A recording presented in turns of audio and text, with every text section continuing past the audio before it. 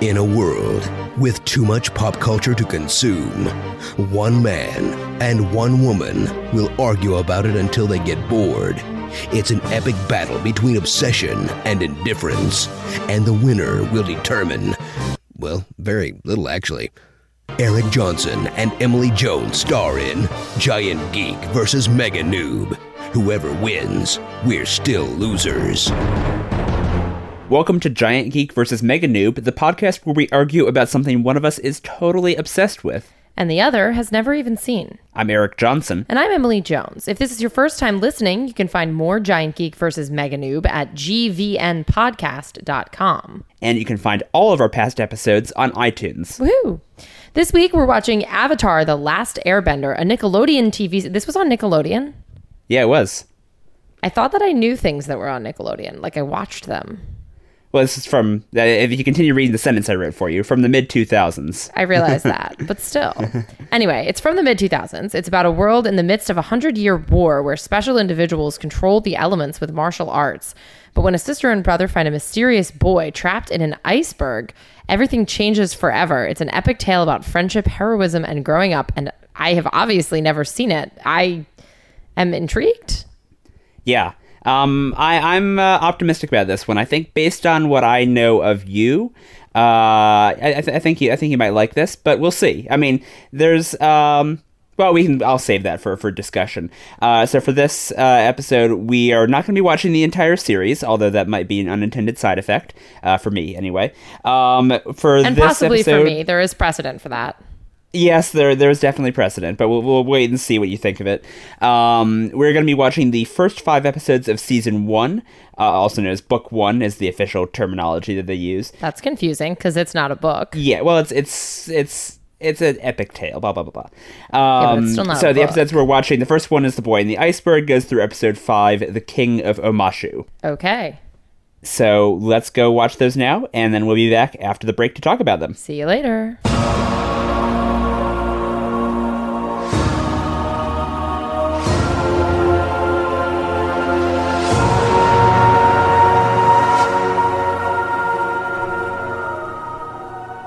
Hey guys, we are right now watching Avatar: The Last Airbender. Emily and I are, and we're about to spoil the first 5 episodes of Season 1, so if you don't want to have that spoiled, it might be a good idea to go kind of figure out how to watch those. That would be wise. Fortunately, they're on Amazon, which makes your life very easy. Yeah, so they're on Amazon Prime, so if you have an Amazon Prime subscription, you should be able to watch them for free. You can also stream them on Nickelodeon's website, although I think that has ads kind of interspersed, and probably ads that if you're listening to this podcast, which has an explicit label, ads that are probably not going to be interesting or relevant to you. I think it's all going to be ads for, like, toys and shit. Unless you, want toys and shit. Which, I mean, no, it's fine. It's kids' toy. It's like Nickelodeon, you know. Because this is a Nickelodeon show. And then if you don't have a Prime subscription and or you don't want to, watch the Nickelodeon ads, you can also buy episodes of Avatar, $2 each on iTunes and Amazon Video. So, a bunch of different ways to watch this show. Many options. First 5 episodes of Season 1 are what we're talking about for this, so here we go.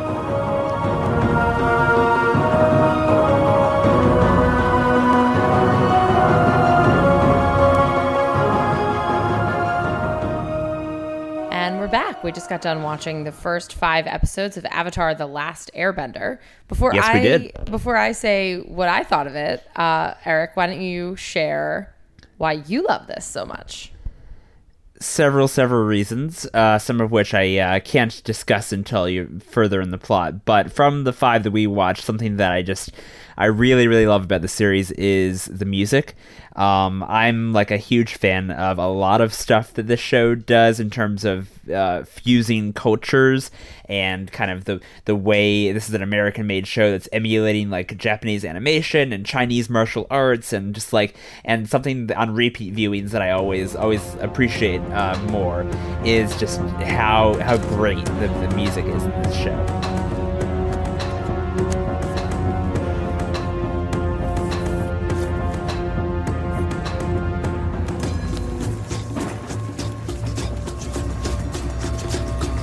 I cannot say that I noticed the music.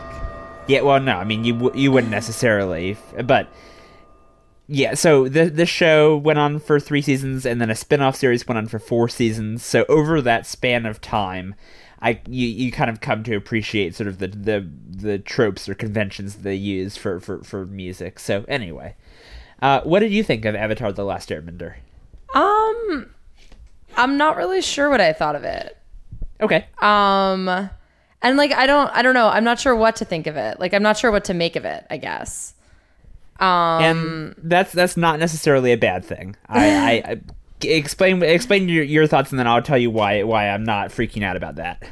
So, like, I don't know. I just don't really know how to like, because like on the one hand, it's like got this whole like epic quest world saving situation going on, and there's all this like fancy magic stuff that they're doing or airbending. It's not magic. It's water bending, and it's an ancient art unique to our culture. Blah blah blah. I corrected myself.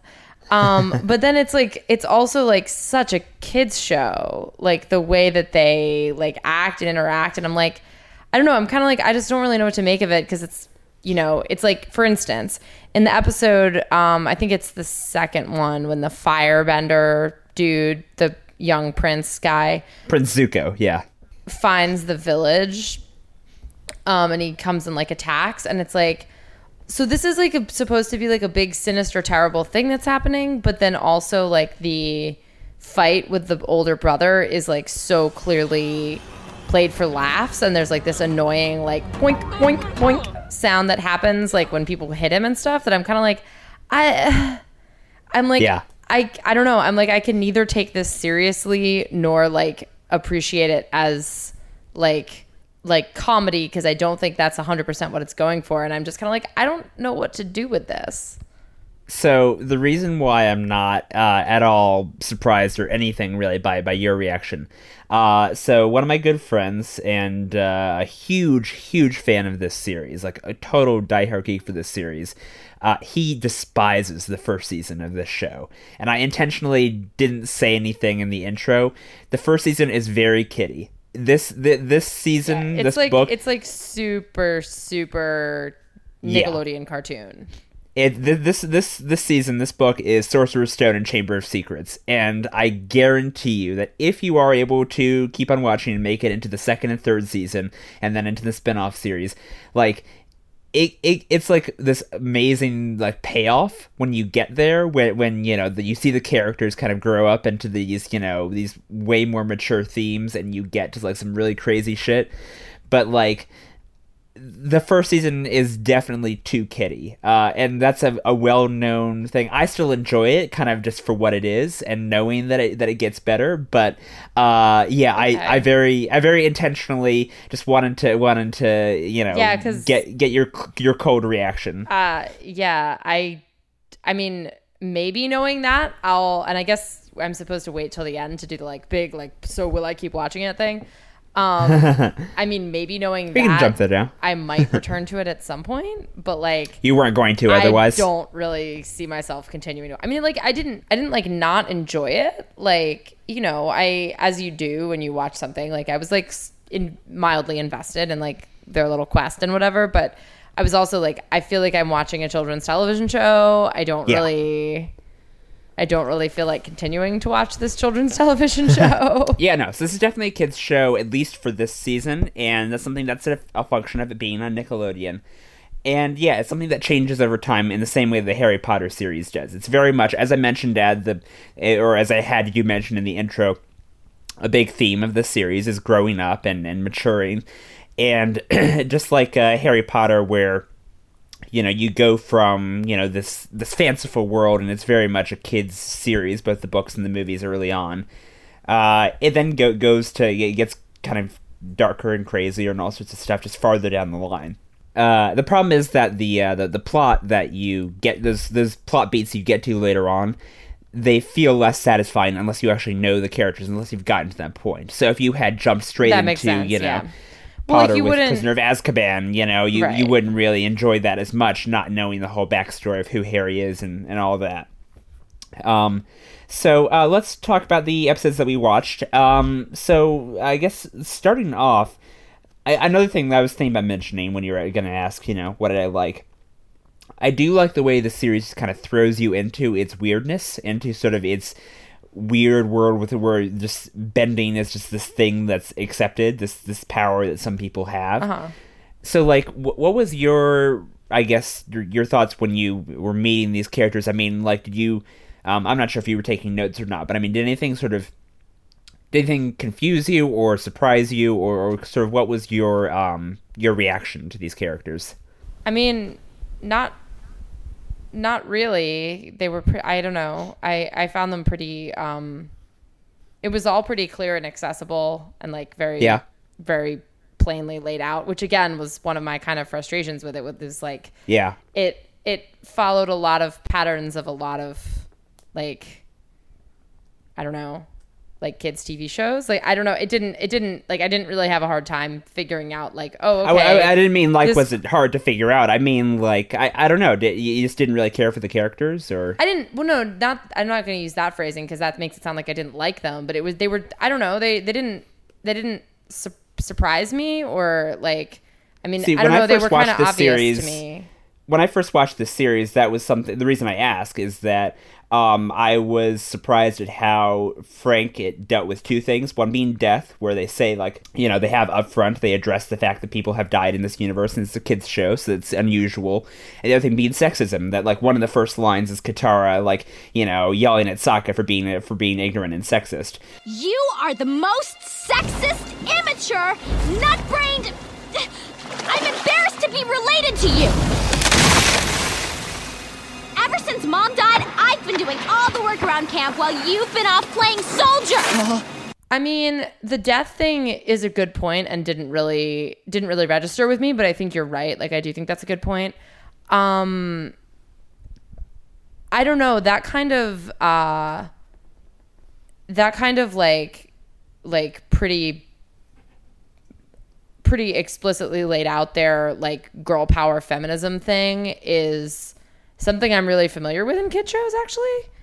Maybe that's just a function of the shows that I watched when I was a kid.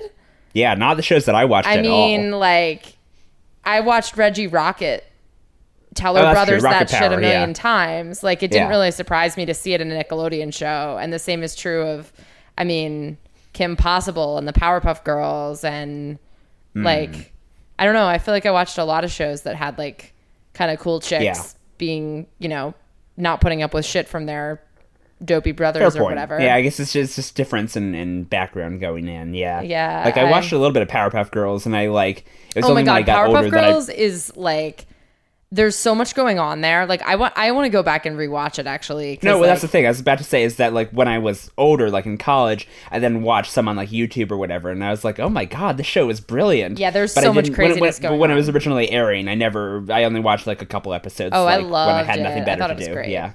But I mean, I had a tendency to seek those things out for pretty obvious reasons, probably. Like, yeah, the TV shows and movies that had, like, the girl who won't put up with the stupid boy and who, like, is a tomboy or, like, whatever. Like, yeah. There was a lot of that in my entertainment world when I was a child. Well, I mean, just on the idea of it being sort of a structure that's familiar. I mean, I'd say it's less of the girl putting up the stupid boy and more kind of like, it's kind of structured similar to, like, the Scooby Gang and Buffy is the way I've always thought of it. It's kind of Katara has these powers, and Sokka is kind of like the Xander to her Willow, like, sort of, less powerful but still has his heart in the right place and sort of comic relief to an extent. I don't know. Yeah, I can see that. I don't know. I'm getting off on a tangent here. No, I can see that. I mean, it feels a little more...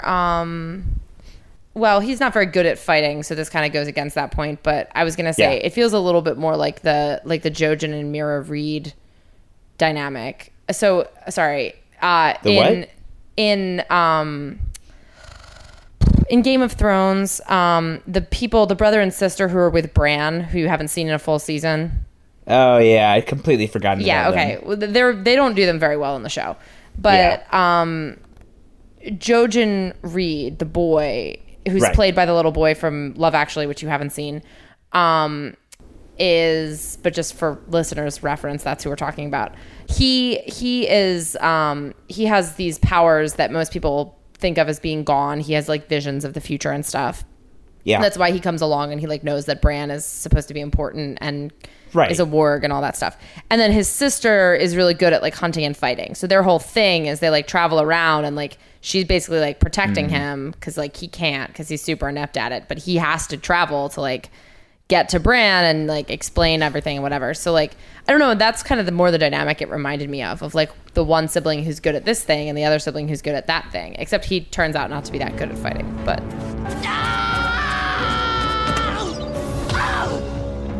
Right. they're you know, they're sort of focused on Okay. different parts and different skills of their world, I guess. Okay, yeah. What about Zuko and Iroh? The Zuko being the guy with the scar, and then Iroh being the old man on the boat who really likes tea. What did you think of them? Please sit. Why don't you enjoy a cup of calming jasmine tea? I don't need any calming tea. I need to capture the Avatar. I don't know. I mean, I'm glad they fleshed Zuko out a little bit because initially he was very like evil dude with a scar, and like the episode where he encounters the fire commander dude.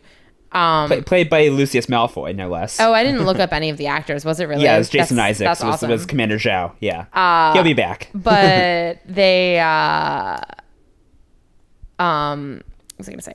Oh, just the idea that there's more going on with him. You know, he's like exiled, which he hadn't really revealed before, and like he has issues with his dad, and like all the like, I don't know. It was good. It was good to like that he wasn't just like a monochromatic villain, I guess.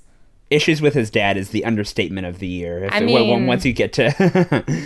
Well, I don't know what they are yet. They've just made it I clear know. that he was in some sort of I'm duel with his foreshadowing dad for you. and Issues is a has very a scar on his slight way of putting face, it. and yeah. Well, I mean, that's the thing is like, that was another thing that jumped out at me when I first started watching this series was, you know, you have this kid who's the villain.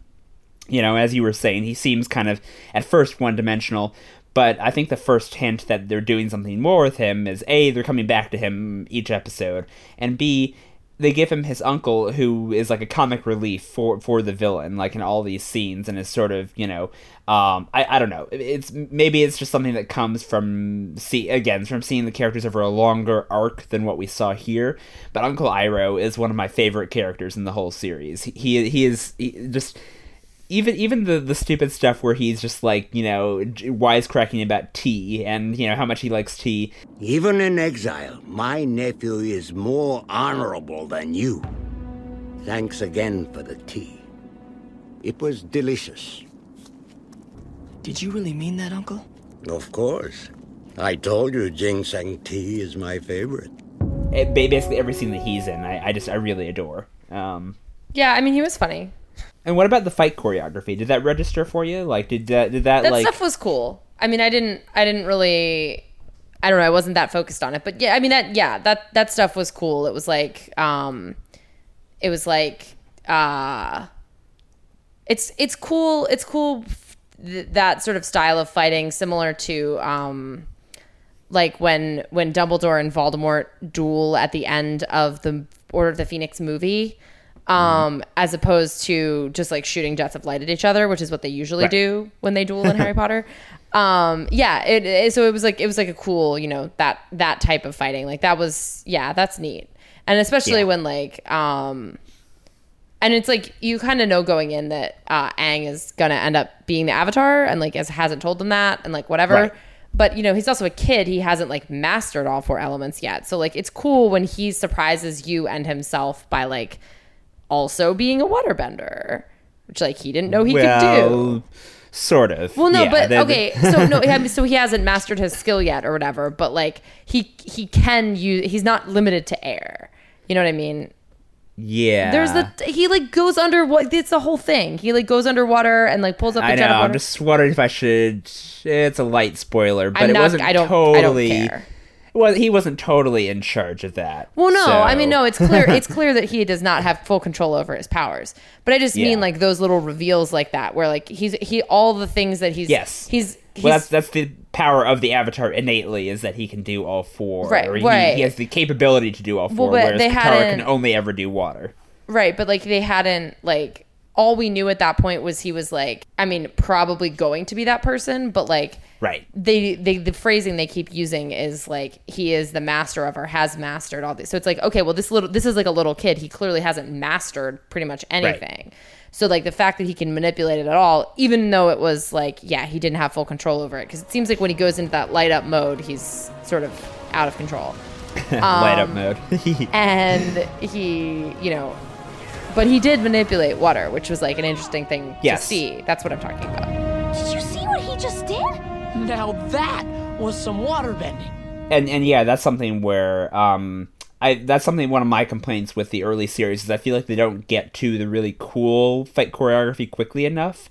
I think the reason I stopped with King of Amashu is like I feel like that fight scene between Aang and Bumi at the end, like that's such a cool, like, I mean, it's the first time we really see earthbending, and earthbending is just like, inherently visual, in a cool way, all the different things you can do with, moving stuff up and down and sliding around, but that's really indicative of the direction the series goes with its big fight set pieces, is like really elaborate stuff like that, which I think it can kind of turn some people off, the fact that they don't have like a whole lot of fighting until, I guess it's not really till like the second episode when they're on the ship, and Yeah, the and, first like, episode is pretty much just like travel.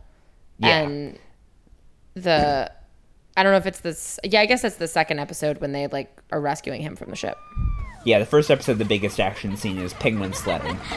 I haven't done this since I was a kid. You still are a kid. Yeah, which like I'm like mildly concerned about the series like attitude towards animals. There seems, I mean, like, so like what is the name of the flying bison? Appa. Appa. Okay, so he seems like he and Aang are like buds, and he's like into what he's doing. But for the most part, I feel like a lot of their like use of and relationship with animals is like not good.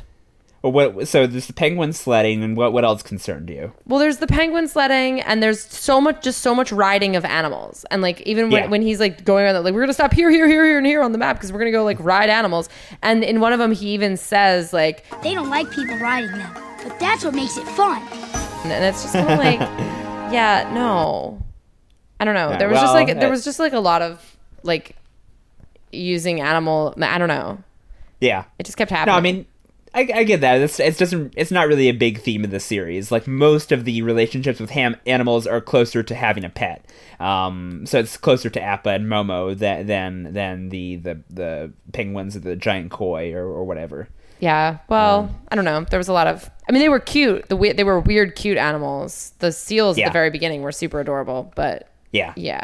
Well, that's the thing. It's like almost all of the animals in the Avatar world are like hybrid animals. So that's something that to keep if you do decide to keep on watching, to keep an eye out for, is just the ridiculous shit they cooked up for just years and years on this show of just like, why did you put that together? Well, okay, whatever, it works. That's like a small part of the delight of this show for me. Yeah, they are pretty cute, I will say. The lemur with the giant ears and stuff. Yeah, Momo. In the spin-off series, one of the main animal companion is a polar bear dog. So it's basically a polar bear, but with the facial features of just like a Labrador or a retriever. It's so cute, and also really scary at points. But It's sort of what polar bears are like. yeah. Oh, well, another thing that, again, maybe this is just something that I'm noticing because this is a repeat viewing, but I really like what this show does with like collateral damage. Like in the, I guess it's like the 4th episode. Oh, like when the village is on fire and he the gets 3rd or 4th episode sea when monster they go thing to the Kyoshi village or Kyoshi Island, and Aang is just like, Look what I brought to this place. It's not your fault. Yes, it is. These people got their town destroyed trying to protect me. it's something that, along with my earlier point about at least from the cartoons I watch, of, addressing sexism in kids' TV or whatever. I feel like a lot of things having to do with superpowers and superheroes, they don't really address that as frankly as this show does. No, it's definitely good when anybody is concerned with collateral damage, because it's very rare. Yeah. Super rare. And then the only other thing that I had written down was, is sort of just the, well, and this gets to your point about it being sort of a kid's series, and maybe, is that a problem, is it not, is, the actors playing the main trio, they're all teenagers, and, like, voice... Yeah, exactly. The voice actors, they sound really young. It's kind of a John Hughes sort of thing, where he would only cast, like, real teenagers or whatever.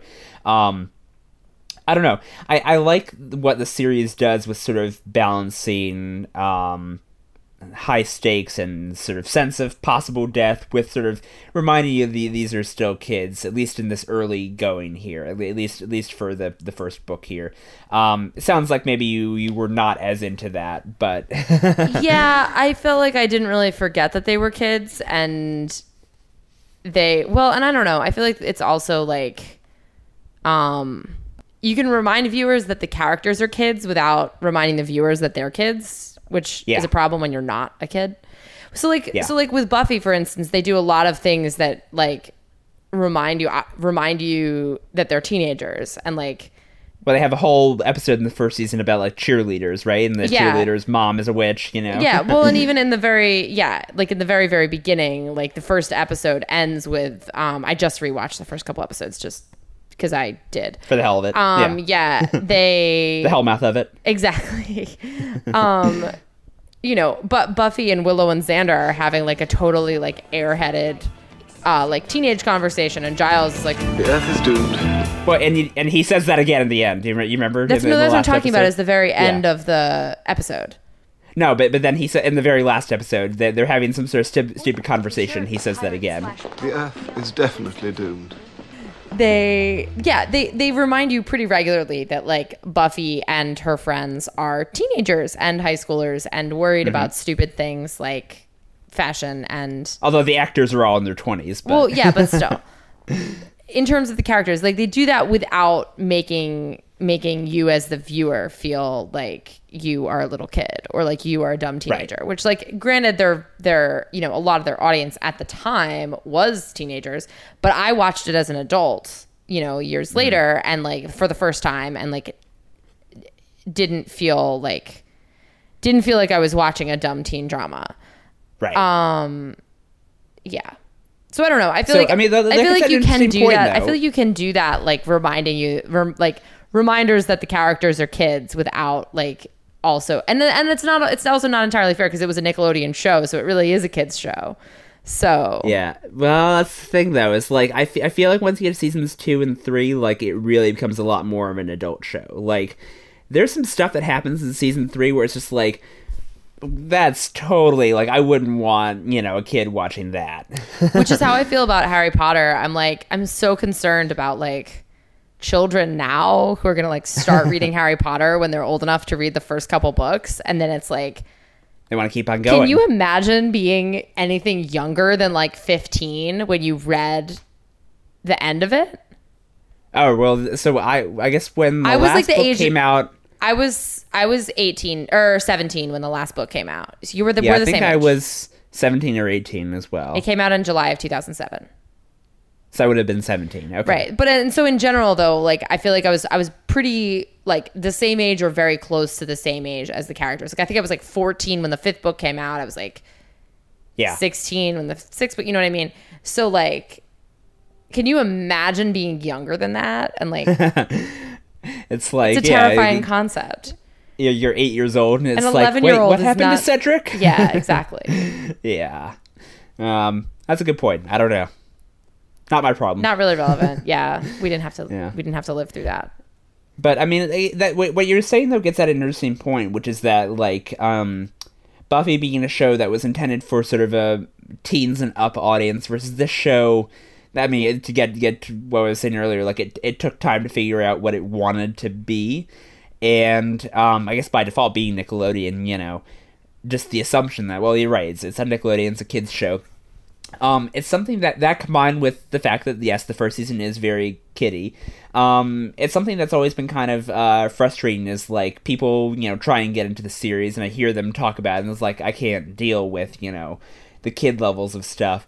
It's just one of those things where I wish there were like, they just like cut the first season into like a movie, or it's like a couple episodes of just like, here's the important plot points, here's just like here's the best moments or whatever, so people could just jump ahead. I think it's something that, combined with the really shitty movie, M. Night Shyamalan movie, has like turned a lot of people off from like trying to watch this series, and that's kind of a bummer, Yeah, I mean, especially if the first season like continues with this like journey that they're on, where they're clearly making a lot of stops that have nothing to do with getting to the North Pole. It's like, I feel like maybe this stalling for time. would be better as a movie instead of as a TV series. Trust me, it was not. No, it I know. really was not. I'm not saying the movie is good. I'm saying this thing might have been Yeah. better as a movie. Yeah. Because I feel like there's a lot of filler in here. Like, if the fate of the world is hanging in the balance, and I understand that the main character is a little kid, but like, I find it really annoying to have like, okay, so we're just going to go through episode after episode where we're visiting some crazy place that's not really on the way just because he wants to ride the giant fish. Like, But before I learn waterbending, we have some serious business to attend to. Here, here, and here. What's there? Here, we'll ride the hopping llamas. Then way over here, we'll surf on the backs of giant koi fish. Then back over and here, I feel like, we'll ride as the you're hop- saying, like a movie would probably have skipped over a lot of that stuff. Yeah. Maybe a movie in more competent hands. Than Well, right. than Shyamalan. Like if this was a movie instead Right. of being a TV series. I'm not saying like the Right, movie. right, yeah, I no. know. I know what you mean. Yeah. I know that everyone, and you also just said like you wish they had cut the first season into like a movie version. So I know. I'm just going out of my way to shit on M. Night Shyamalan. That's all. I understand. I know everyone hates that movie. That's how I feel about the Avengers movie. What? The Avengers movie? Yes, but also the Winter's Tale movie. Winter's Tale is based on the book or the play? Not the Shakespeare play. No, a novel. There's a novel called Winter's Tale. It's probably on the list for the podcast because it's like my other favorite book. Huh. After A Tale of Two Cities. Although I haven't actually, I think I've only read it twice in full. It's pretty dense. I've read parts of it over again. Anyway, the point is, There's some episodes of this show that I've only seen once. Well, that, there's- like I've gone back and done the thing where I've like revisited favorite episodes and it's been like, so I get to skip over. well, some and of as them much as I more. love Buffy, like I still haven't watched Inca Mummy Girl. Because I don't know if you remember this, when I was first watching it, I was super sick at one point during the time that I was I was first watching it, and like I kept falling asleep for that episode. And at some point, you or somebody else was like, I said something like, I don't know, I'm kind of stuck on this episode. You or someone else that was like, yeah, you're not really missing anything. You might as well just skip it. So like I've fallen asleep to that episode like multiple times, but I have no idea what happens in it. I mean, I assume there's an Inca Mummy girl. there's a mummy Xander and it makes out comes with to her. life and bad things happen and Buffy saves the day, I assume. Xander's a teenage boy. He's really horny. I like you. A lot. And I want you to go with me to the dance. Why was that so scary?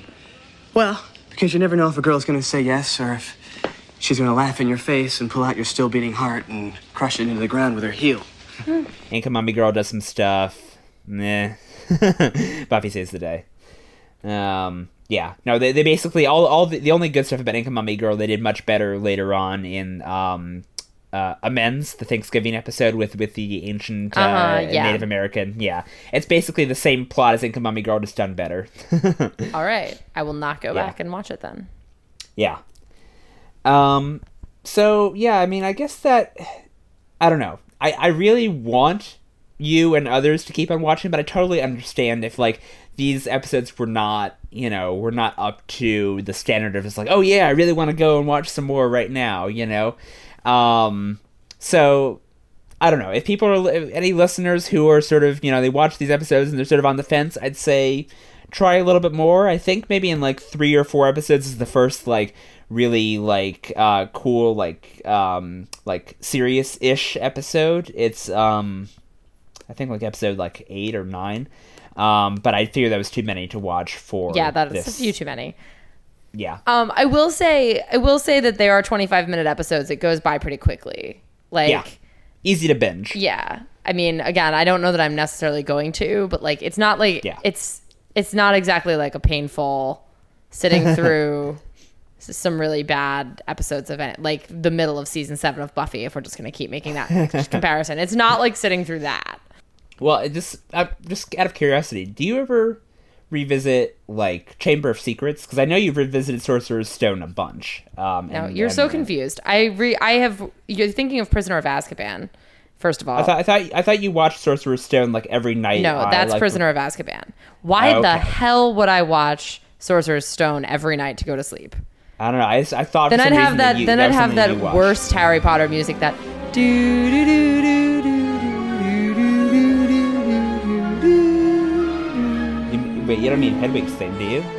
No, maybe it is. It's a very specific, not the main Harry Potter music.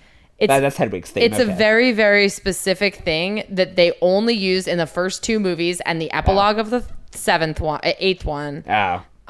And they specifically use it whenever the shittiest, most corny, ridiculous things are happening. Well, it sounds about right for the epilogue of the 7th one, but yeah. Exactly. And it's like they use it in the first 2, and it's like, which are so painfully saccharine.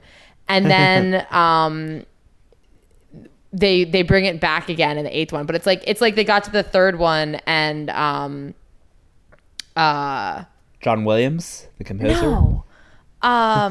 Alfonso Cuarón? Yes, thank you. Sorry, all I could think of was Iñárritu, who directed Right, for Birdman, which was the year later. After I was thinking, like, he just won an Oscar for Gravity. What the hell is his name? Yes, Cuarón. Yeah, it's like the other Mexican guy. It's like they got to the third.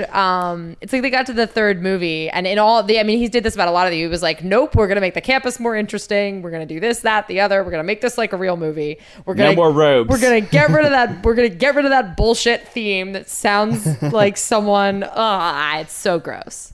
Yeah.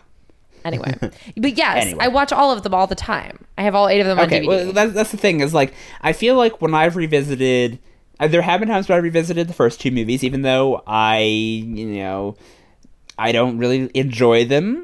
But well, here's the thing. Like, I really like the world building that they do, and I like, especially in the first one, just the amount of stuff they do of just setting up. Yeah, like, the world. This is Hogwarts Castle. This is these are the characters. This is what Hagrid looks like. I really do appreciate what Chris Columbus did there, and kind of the world building. The world building, especially after Harry knows he's a wizard. The beginning of it is a little like. Ugh. The Dursleys are kind of, But then the second one, actually, I really, really like the second one until everybody comes back from being petrified.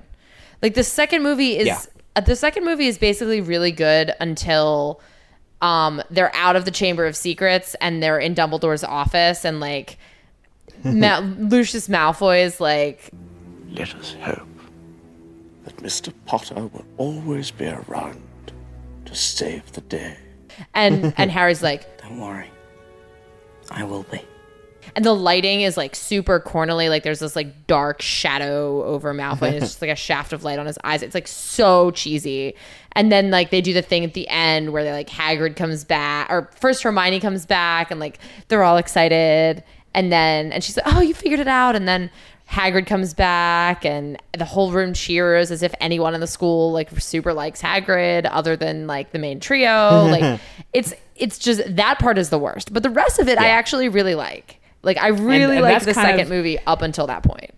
The more we talk about Avatar, the more I'm realizing I feel like the stuff that I am revisiting these episodes, I'm just latching onto the stuff that I know is good world building, that I know is building up to later character beats, and that I'm automatically discarding the stuff that I think really turned you off about these episodes.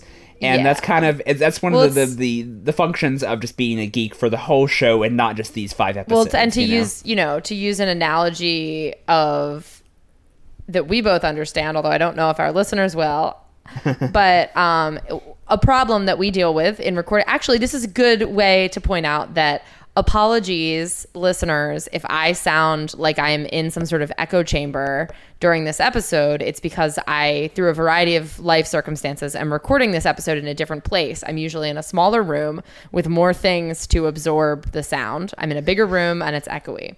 And this is relevant because this is something that we deal with when we're recording things like this into microphones, is that our ears, because they're connected to our brains are really good at filtering out things like the fact that there's an echo in this room. So if we sat in this room and had a conversation, our brains would get rid of the echo and it would not matter.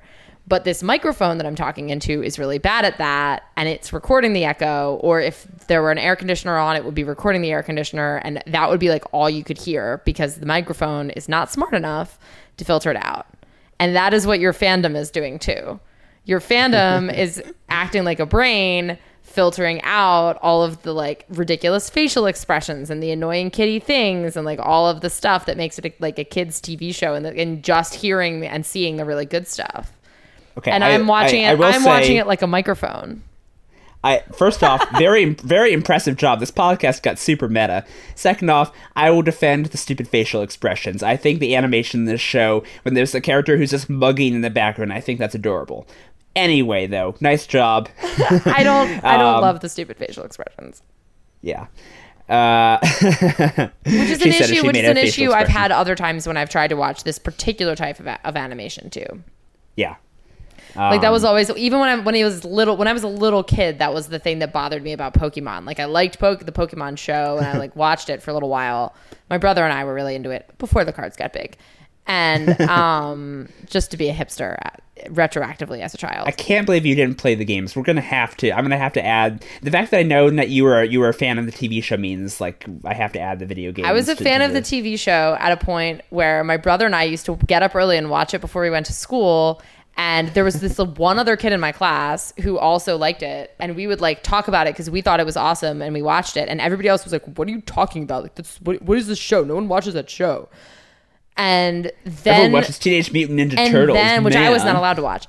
And then the cards got really big, and by that point, my brother and I had moved on to some other ridiculous television show that we were obsessed with. All of which is to say, my brother had moved on, and I just followed him. Because that was what I did as a child. Right. But yeah, no. So I never played the game. I just watched the show again before. And the show had facial expressions in the anime style. And the same was, I actually really liked Sailor Moon too when I was little. But I always found the facial expressions like no one looks like that.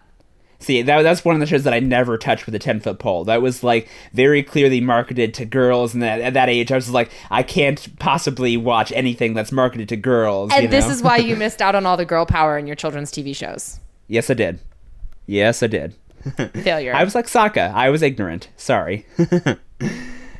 So anyway, I'm going to guess you also didn't watch My Little Ponytails. No, but from what I understand, there's like a big contingent of dudes online who are really into My Little Pony. That's a different My Little Pony, though. I mean, it's the same like franchise, but like that's a show called My Little Pony: Friendship is Magic that's on now. But no, there's been like a whole bunch. There's been like a whole bunch of different My Little Pony TV series. Okay. So the one that was on when I was a small child was called My Little Pony Tales. Tales. Of course.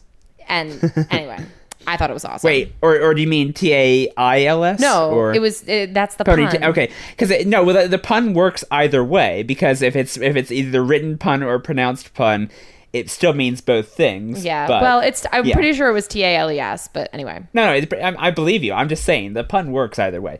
Anyway, I'm assuming that next episode we will not be watching My Little Pony Tales. No, I don't even remember My Little Pony Tales. I just know I watched it. So what are we going to be watching? We're not watching, unless you count looking at words with your eyes. I guess you could be watching. Oh, right.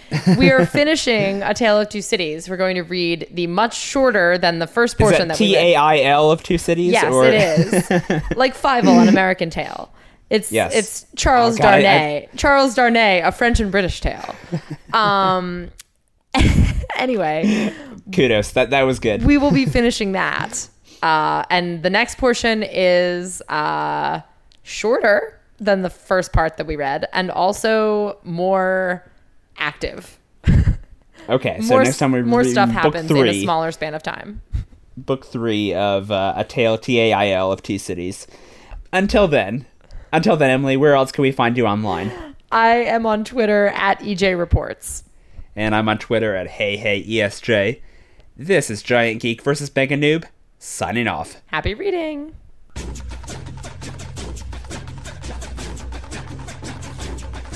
This has been Giant Geek vs. Mega Noob. For more, visit gvnpodcast.com.